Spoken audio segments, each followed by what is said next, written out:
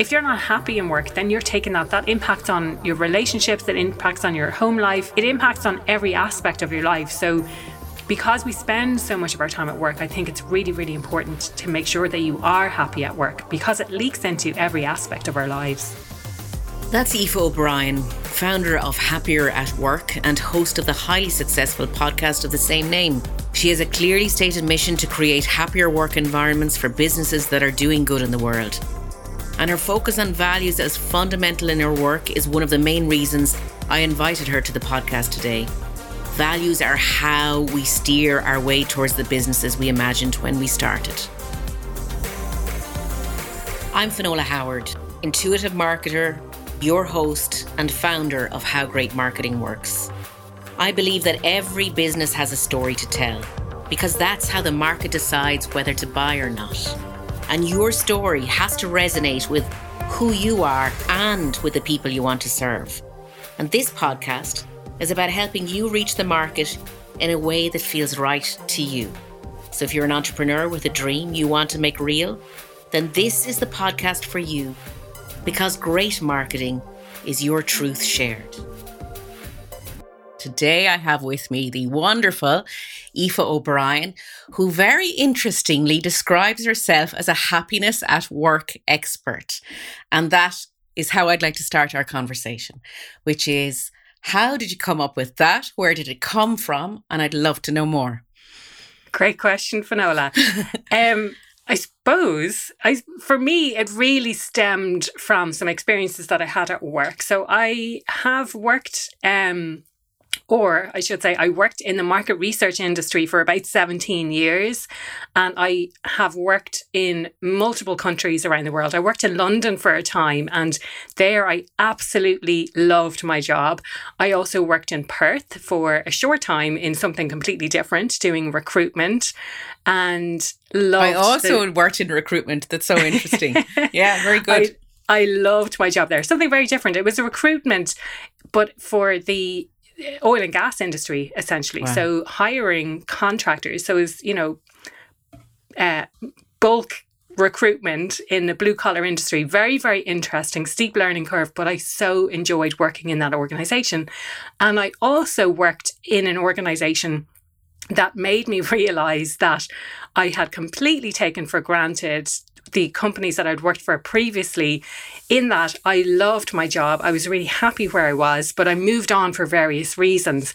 And that planted a seed, and it got me thinking, from an individual's perspective, how could I, as an individual, make a better decision around my careers so as to avoid working for a company like that one? And as a company, because they invested money in me, they sponsored my visa to work there. They paid me a really high salary. And I left taking relationships with me, taking the client, and not taking the clients, but, I had built up great relationships with the clients. I'd built up a great knowledge base. And from the company's perspective, that obviously cost them a lot of money. So that sort of planted the seed, and that's about 10 years ago now at this stage. Can I ask you? The seed initially. Yes, sorry, go on. Sorry for interrupting.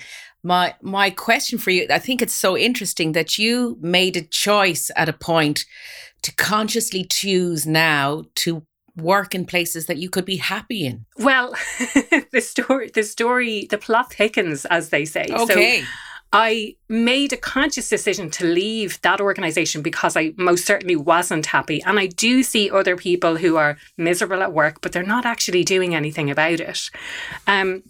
So upon leaving that organisation, I travelled, and on my way to Australia, I travelled quite extensively as well. So after leaving Australia, I spent about a year travelling. So I had travelled all over Australia. I travelled around New Zealand for the Rugby World Cup. And on my way home, then I went to Fiji. I went back to New Zealand. I went to Hawaii, and I travelled around the States for 3 months. I came home for Christmas, and then I travelled around South America, including Antarctica, for 6 months. So lots and lots of travel, spending lots of money. Tell us about Antarctica. Oh, I mean, a once in a lifetime trip. It was absolutely incredible. Learned and saw so much. they had these education sessions on, and we went out in our little Zodiac boats to see the wildlife, to take photographs, to land mostly on islands off Antarctica. There was one time that we landed on the peninsula itself. But it was just incredible to see the landscape. Like, you really do feel like you're at the end of the earth. Wow. And I tried to make the most of it while I was there. It was just incredible. It was I think it was a 13-day trip, but it takes 2 days to get there and it takes 2 days to get back. And you're passing through the Drake Passage, which in itself is, it's choppy water. So you would notice in the dining hall that only about a third of the people showed up for dinner in the evenings because most people were suffering from some sort of seasickness. Wow. But yeah, no, it was just an absolutely incredible trip. Really, really incredible. A grand tour. The grand tour, exactly. So after doing all of that, I made a decision. I was thinking, well, I could go back to London, which is where I was working previously. I could go to New York, which is something I've always wanted to do. Or I could go back home to Dublin after 7 years of being away. So I upon, my travels, I made the decision to go back to Dublin, and I took another job. Probably because, I'd just spent a year spending the money that I'd earned in Australia, and people used to laugh at me saying, "Oh, you must have won the lotto." No, I just saved my money. What's not to understand about that? So I landed back in Dublin and I took a job that I subsequently loved. I loved it for 8 months, and then I ended up working there for 4.5 years. But during that time, it was kind of up and down, up and down. And again, I got this idea that how can I help people to make better decisions around their careers, but also from the company's perspective? If I'm leaving that organization after 4.5 years of knowledge, of client relationship building, and I'm leaving that organization with all of that, that's costing them money. So both from the individual and from the organization perspective, what can you do to retain people? What can you do to attract the right people in the first place? And so I left that. I was unemployed for a time, and I started a diploma in executive and life coaching, and then I started a master's in organizational behavior. And once I started doing the master's, it was kind of like, okay, yeah, this is it. This is exactly what it is that I want to do. Do you think that like when I think about my career path, I always wanted to do marketing. Yeah. So I was always very, very clear. I would have, when I was in first year in secondary school, I would have done the mini company program. I would have done everything, would have always, even though I didn't know what marketing was when I started. Do you think that because what's interesting about your story is you've come from market research, which is very unusual starting point of market research, to coming into a space that's HR, which is a softer skill. Like, you're thinking, when I think about market research, I think of data analytics, hard data, fast, hard. Yeah. And then soft goes to coaching. Yeah. So was it a surprise for you to have discovered coaching? Well, it's such an interesting point. And if I think back very early now, when I'm talking about leaving cert time, I was interested in psychology. And I think at that time, with the points being like close to 600, I probably talked myself out of it thinking, well, I don't want to go to Trinity. I'm not going to get 595 points or whatever it was at the time. Therefore, I'm not even going to bother applying. So I applied somewhere I wanted to go, which was DCU, doing something that had a mix of a few different things that I was interested in. So I did business, and I did business with languages, German and Spanish, which included things like maths, which I was good at. And it had a bit of psychology in there as well. But it was broad enough that to kind of keep me interested, if you like. And if I skip forward then to my application for the master's, and what I said and how I tied it all together was that my interest really is in human behavior, if you think of it like that. So from a market research perspective, what interested me most was, how are people behaving? So the example I often use is, if you run a promotion on shampoo and people are buying 2 bottles instead of 1 bottle, we can analyze that to see how quickly and this isn't looking at individuals, this is at an aggregate level. How quickly are people returning to that category? How quickly are people returning to that brand? are you only attracting people who buy on promotion anyway, and therefore you're not really attracting new loyal customers? So for me, the interest lay more in the people side of things. And when I worked for an organization which focused solely on sales and distribution, the interest really wasn't there. There's not a huge amount that you can do with the data. And then skipping forward kind of to now, it's how can we use people data to facilitate better decisions? So I don't really see it as fluffy at all. And maybe that's why upon doing the coaching, I never really felt like this is not really my calling. My strengths really are in that logical, that data, that analytics, the mathsy, hard science stuff, rather than the coaching can be a bit more fluffy. Although I did get really great feedback when I was doing the coaching, I never really felt that was my calling. So interesting, the word calling, because as you know, from from a lot of work that I do, is I really start with kind of passion and purpose. And so data in some respect is people data then is your passion then. Yeah. So let's talk about data now in this era where everybody is terrified of data.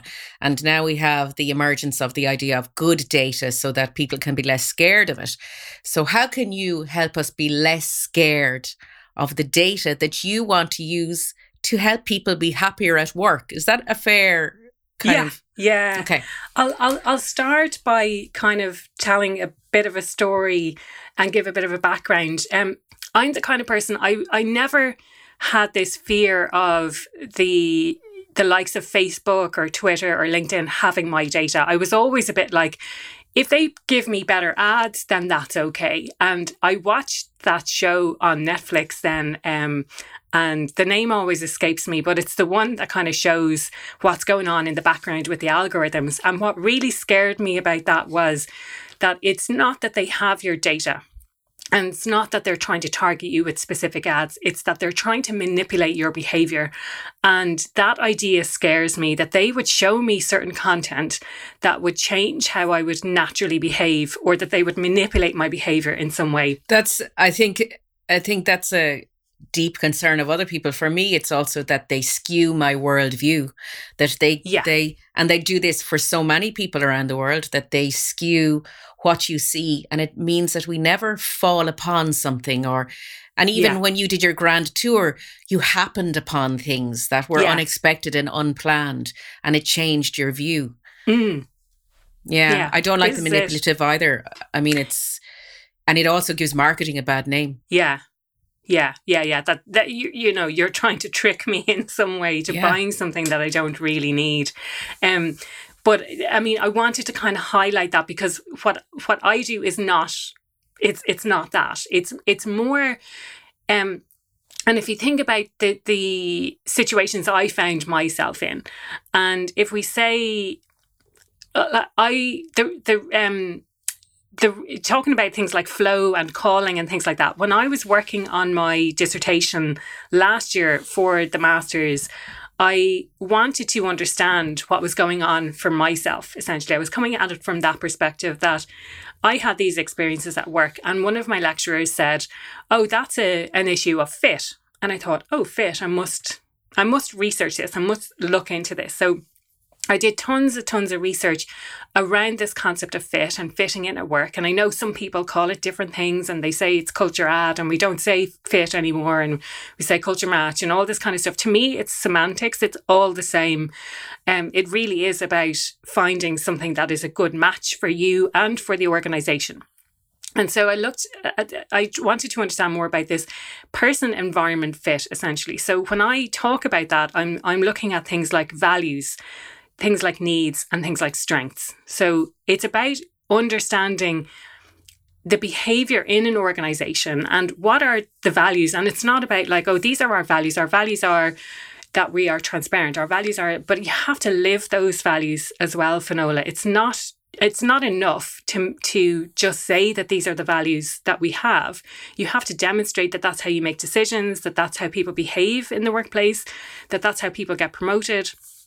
So it's a consciousness as well. It's a really conscious choice. Yeah.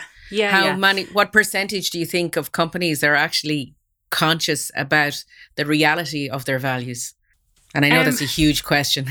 That is a huge question and really hard to tell. And maybe that is something that I will do some research on. And I think I've sort of, I feel like I'm evolving as a business to kind of going back to my roots almost and saying, I want to understand more about that and I want to do research on it. So maybe that could be something where I just put it out there. And I am about to launch a research survey actually at the moment, looking at well-being at work and what are companies doing and how are people feeling at the moment with remote working. But I'd love to understand that, like how many people think that their companies have A, clear corporate values, B, that those values are actually the reality of what's going on. So there could be some organizations where they think, oh yeah, we have our values, we're really clear about that. But equally that's not actually a reflection of the reality of what's going on. It's interesting because when someone says, I have it, sometimes it makes me want to say, prove it. Yeah. Because when, from a marketing perspective, of predominantly a lot of the work that I would have done over the years was around brand, and we would always have looked at values. And I've seen over the years that when we started, there was things like, oh, I don't have my values in place. And they'd Google some companies that they liked. Values. And they'll go, oh, let me see, that looks like a good one. Sure, we'll do that. We'll put that up on the website. And it never, and what has happened over the years is now that I partner with a HR person in the company and we do exercises to extract the values and make sure that they're real and true. And it makes such a difference because that's... It does. Yeah. And it's so funny because marketing and HR have often been at loggerheads, and true brand fit, when you're talking about fit, is where inside and outside, so the internal customer and the external customer are at one. Yeah, absolutely. Yeah, totally agree. So it's, that forms part of it, is understanding the values. And so when you go to hire people, and back to this idea of marketing, when you're putting your job ads out there, when you're telling people about what it's like to work in your company, that's actually a reflection of the reality. And therefore you can attract the right people who will stay for longer. And that saves you money, essentially. And who will be happier at work. And you will be happier at work. So the people who are hiring will be happier because they're surrounded. And I don't want people to get confused with, you're just surrounded by, and people use this term often, like-minded people. And it's like, you should actually surround yourself with people who don't think like you. They can have the same values as you, but if they need to think in a diverse way. They need to solve problems in a different way. So for me, the core of everything that you need is to have aligned values. So you have aligned values of, it might be respect, it might be authenticity, it might be transparency, things like that. So you can get behind this common way of behaving, but also have a different way of thinking, and it's really challenging, that concept, because if you hire a whole load of people who agree with everything that you say and who would do things the way that you would do them, then your company is going to stagnate. And also it feels a bit like a seesaw. It's tipped to one side. You can't. Yes. And especially in this world now that we're talking a lot about diversity and inclusion, but I mean, diversity and inclusion should have always been there because it allows us to grow better, because we don't get funneled in our thinking and think too small. Yeah, exactly. If you were going to hire someone now with all of this data and this conscious choice around being happier at work, what were the steps? What are the steps you would take? For me to hire someone in my business? Yeah. That's a really great question. And I think I would have to sit down and do an exercise, because I don't believe that your values change over time necessarily. I think they're fairly static, but I would need to reflect properly and see where do I show up in terms of my values in my business. So I have done a lot of values work through the coaching, and I do continue to think about, well, what are my values and how does that align? and set about finding someone who has those similar values. And I think when you connect with someone, even if it's, in this day and age, it's everything's via Zoom. I think if you have similar values to someone, it becomes apparent very quickly just through a conversation, because you can kind of get behind the same things, if you like. So that's where I would absolutely start. So for me, the values piece is critical. The other piece that I speak a lot about and that I did my research on is needs satisfaction. So I think it's important to understand how taking on this role satisfies the person's needs. So what needs are being satisfied for them? Is this very tough, though, for small to medium-sized businesses where they start this process with, I need help? Yeah. But you're advocating that you start this process with, what do you need, not what do I need? Yeah, that's a good pushback. That's a good pushback. I think if you want to retain people, and this, I'm thinking of this from a solopreneur perspective. Yeah. The needs part really comes a bit further down the line when you're trying to retain people. And the research I did shows as well that it's really 3 years that people become embedded in an organization. So that it takes 3 years. Yeah. Wow. Yeah. So it's much longer than people think. They sort of think, oh, well, we'll do the induction for 6 months. It could be 9 months. It could be a year. And then you're kind of off floating and you're left to your own devices.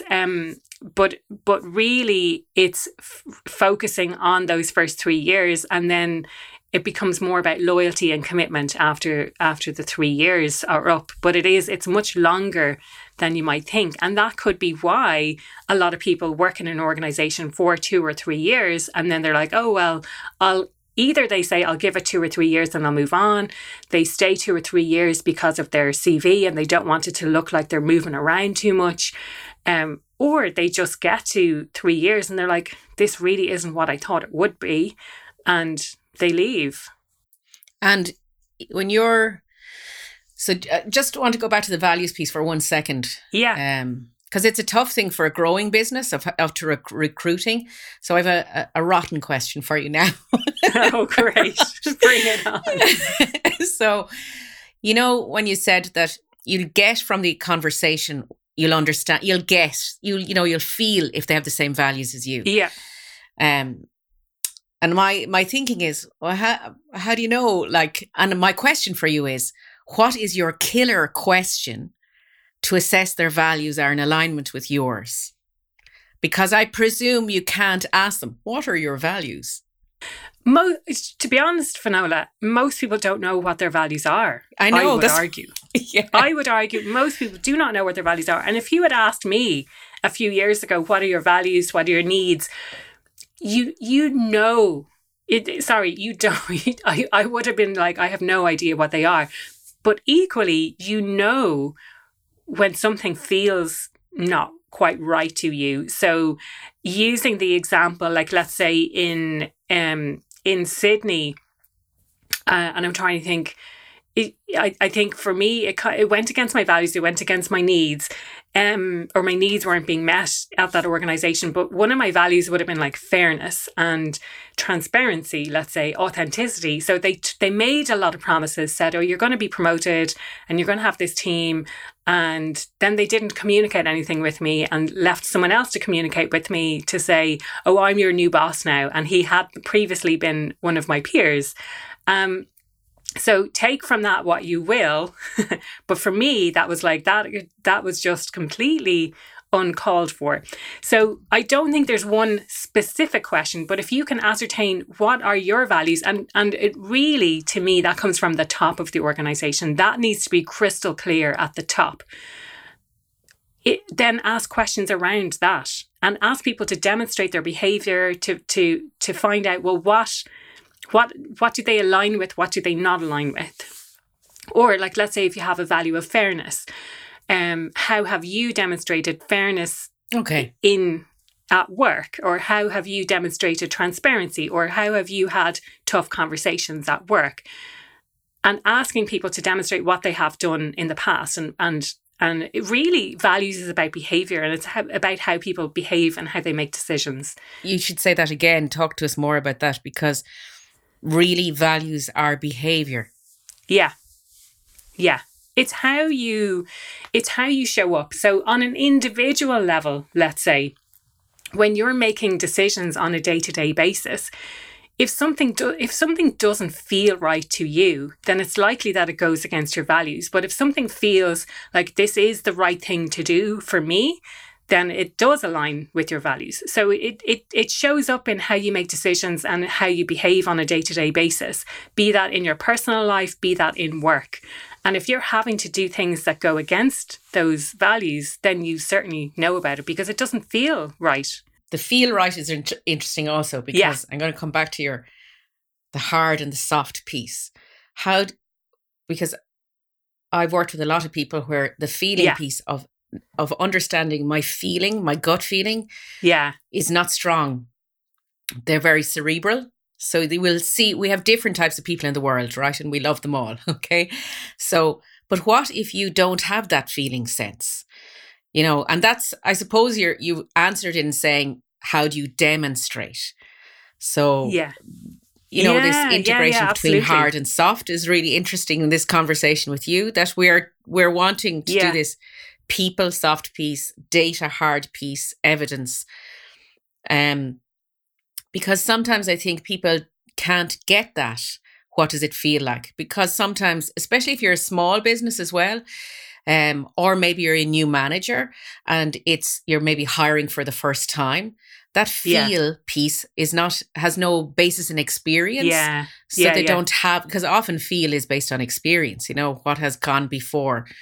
So how do we help ourselves make those choices, not by mistakes, but by tools that we can use? How do we help ourselves feel better that that alignment is happening? That's a really great point, a really, really great question, because I think I am one of those people who is a little bit more cerebral as well. This feeling piece is relatively new to me since I've been doing coaching, and it's about going from here and going back down into your body. And so maybe then it's about how you make decisions. Like, how do you use your head to decide what to do?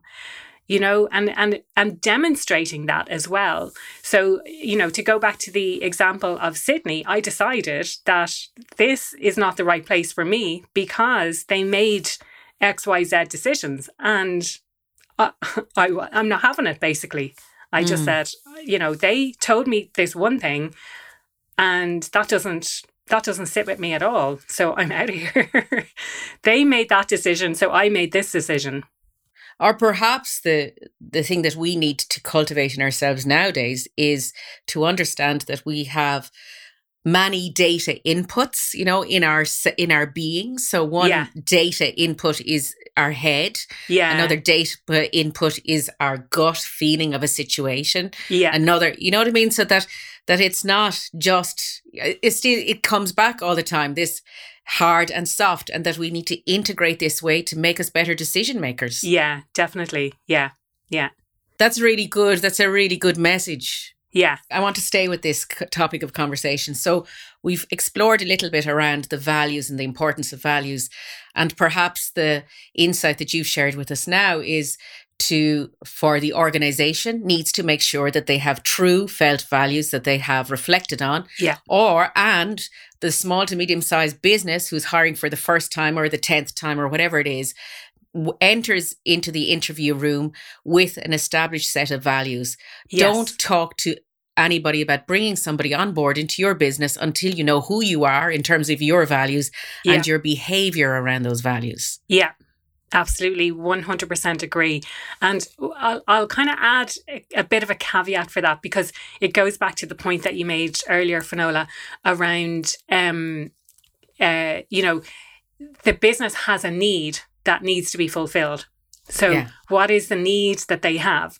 And oftentimes when we put out job ads, when we're looking for someone, it's to have specific skills. But actually, from the research, it's more important to make sure that the values are aligned. Unless you're in something very, very specialist, you can teach people how to do things. You can teach people skills. But so long as you're bringing in someone who has similar values, they're going to feel right at home and they're going to stay in your business for longer. That always makes sense for an organization that can carry the learning curve. Yes. For a smaller business, when they're hiring early on in its life, can that business afford the learning curve? Yeah. And it's an investment of time and it's an investment of energy. But I think if you get it right, then it's going to pay off because that person will stay for longer. Is again, just interesting that you brought this idea of needs and it's their needs. And is it their needs before our needs? I mean, obviously it should be that both are in alignment. Yeah. But in that, the 3-year time frame is scary, actually, you know, when I think about it, because so many people leave, because when that 3 years is up, it's kind of like it could go either way. Yeah. Yeah. But if you've done things well and if you've done things right and if you have met their needs in a way that they need to be met, then they should stay for longer. I suppose this is the point. And I totally get where you're coming from in this, like, is it our needs or is it their needs? I suppose it's coming back to, well, what are your needs? And again, I would love to do more research in this area. So the needs that I did my research on are autonomy, relatedness, and competence. They are universal needs. Everyone has them. But the interesting thing is you might have different degrees of those needs. So my need for autonomy might be stronger, but you can also provide too much autonomy to people. And if they have too much autonomy, then they need more guidance. You've just kind of left them to their own devices without giving them enough guidance to what they need. So it's finding that balance. But if you were to flip it on its head, one thing that, and I started making notes about this to really understand from an organization's perspective, maybe the opposite of autonomy is initiative. And so from an organization's perspective, the needs that an organization has is someone can demonstrate that they have initiative, that they can just get on with things, that they don't need all that much guidance. The other needs then for competence and relatedness. So competence might be the organization needs people who are willing to take out time in their week to learn stuff, and that they have a learning culture and that they're willing to take on board feedback when things don't go according to plan.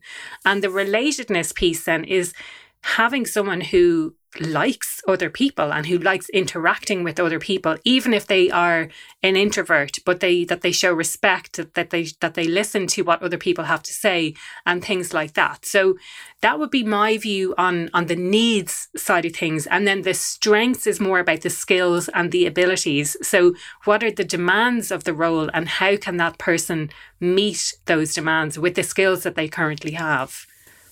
I mean, that's a really good guidance for someone who's bringing people into their organization, which is that initiative, competence, and relatedness. Yeah. It's a really nice cornerstone to have. Yeah. Like, thank you for that. I think that's a really nice piece. I would, and again, I would love to do more research on that. And what does that look like? And are there universally, similar to what individual needs are there universal needs that organizations have? And are there universal values as well? Like, is respect a universal value? Is transparency a universal value? If an organization doesn't have respect or doesn't have transparency, does that automatically mean that it's a toxic environment? So many things I would love to understand more about. And that would actually be nice to have out in the ether, that we educate ourselves of what is a universal need or a universal value, so that we know when to run for the hills. Exactly. How do I know that I'm entering into this toxic work environment? What questions can I as an individual ask to ascertain what the values of the organization are and how decisions get made there? Yeah. Do you think that this, and it requires a consciousness in the organization too, a consciousness beyond profitability. Yeah. And that, that whole triple sustainability argument of people, planet, profit. and where for so many years we focused predominantly on profit, and people do you feel that the whole people area is still sidelined a little bit, but it's starting to gain momentum because it has a direct relationship with the hard data of the profit? It's so interesting, Finola, because I suppose whether it's the circles that I move in, whether it's what I'm exposed to, going back to this algorithm thing, like everything that I'm exposed to it's people first. It's always people first. And, thinking of my own podcast, the people who come on are the people who have similar views to me. And I have been challenged on that, where someone said, would you not get on people who don't necessarily agree with you, but I also understand that it's your podcast. But I do try and challenge that thinking. But for me, from what I've seen, if you put people first, the profits are certainly going to follow. So it's not that you're putting people first because it's the right thing to do, but also the money follows from that, Whether that's people are putting in extra effort because you have the right people there, people stay longer so you don't spend as much time or as much money having to replace them. I also wonder if there's a correlation between how you treat people internally and how you treat customers externally. Oh, there absolutely is. Absolutely. Yeah. Is there research that brings that direct correlation? It's like if we teach ourselves to be good to our own people, then we, by extension, we will automatically be more respectful, more, we'll care more deeply for our customers. And if we care more deeply for our customers, how long will they stay with us? Will they stay beyond 3 years? Yeah. And I don't have any research offhand. I do have anecdotal stuff that talks about, imagine you're treating Kate, you're her manager, and you're not treating her very well.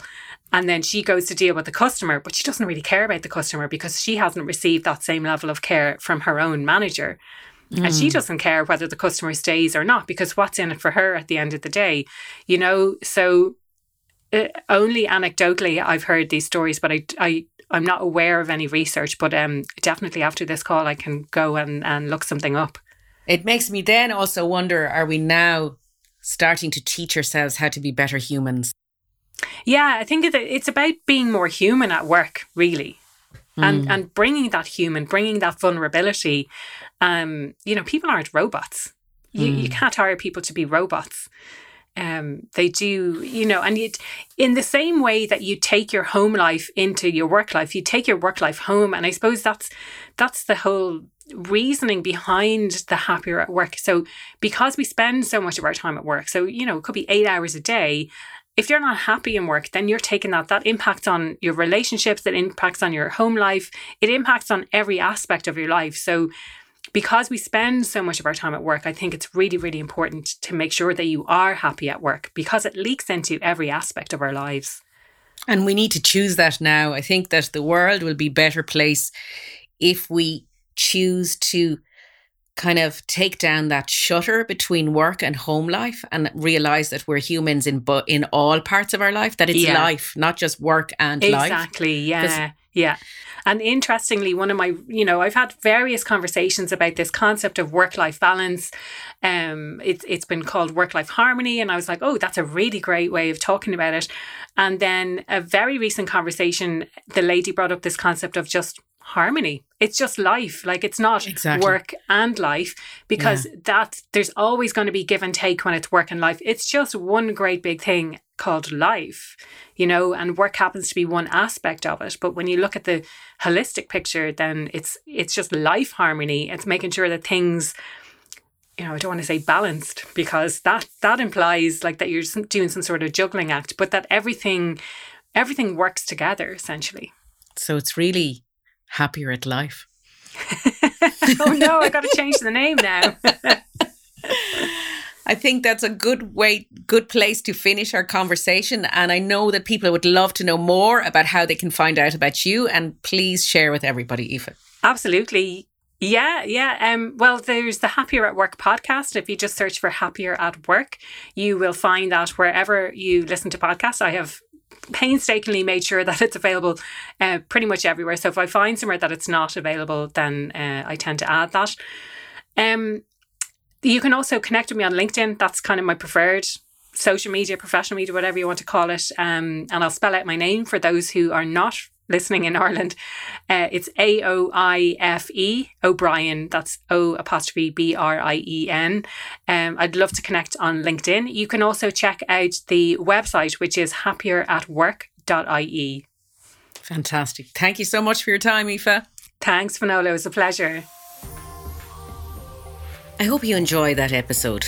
And if you'd like to find out more about Aoife, check out her website at happieratwork.ie and tune into her podcast of the same name. And if you'd be so kind to share this episode with someone you know who would find it valuable, I would greatly appreciate it. If you'd like to reach out to me about the podcast or anything else, email me at ask@finolahoward.com. And I'll be back next week with another guest. And until then, take care.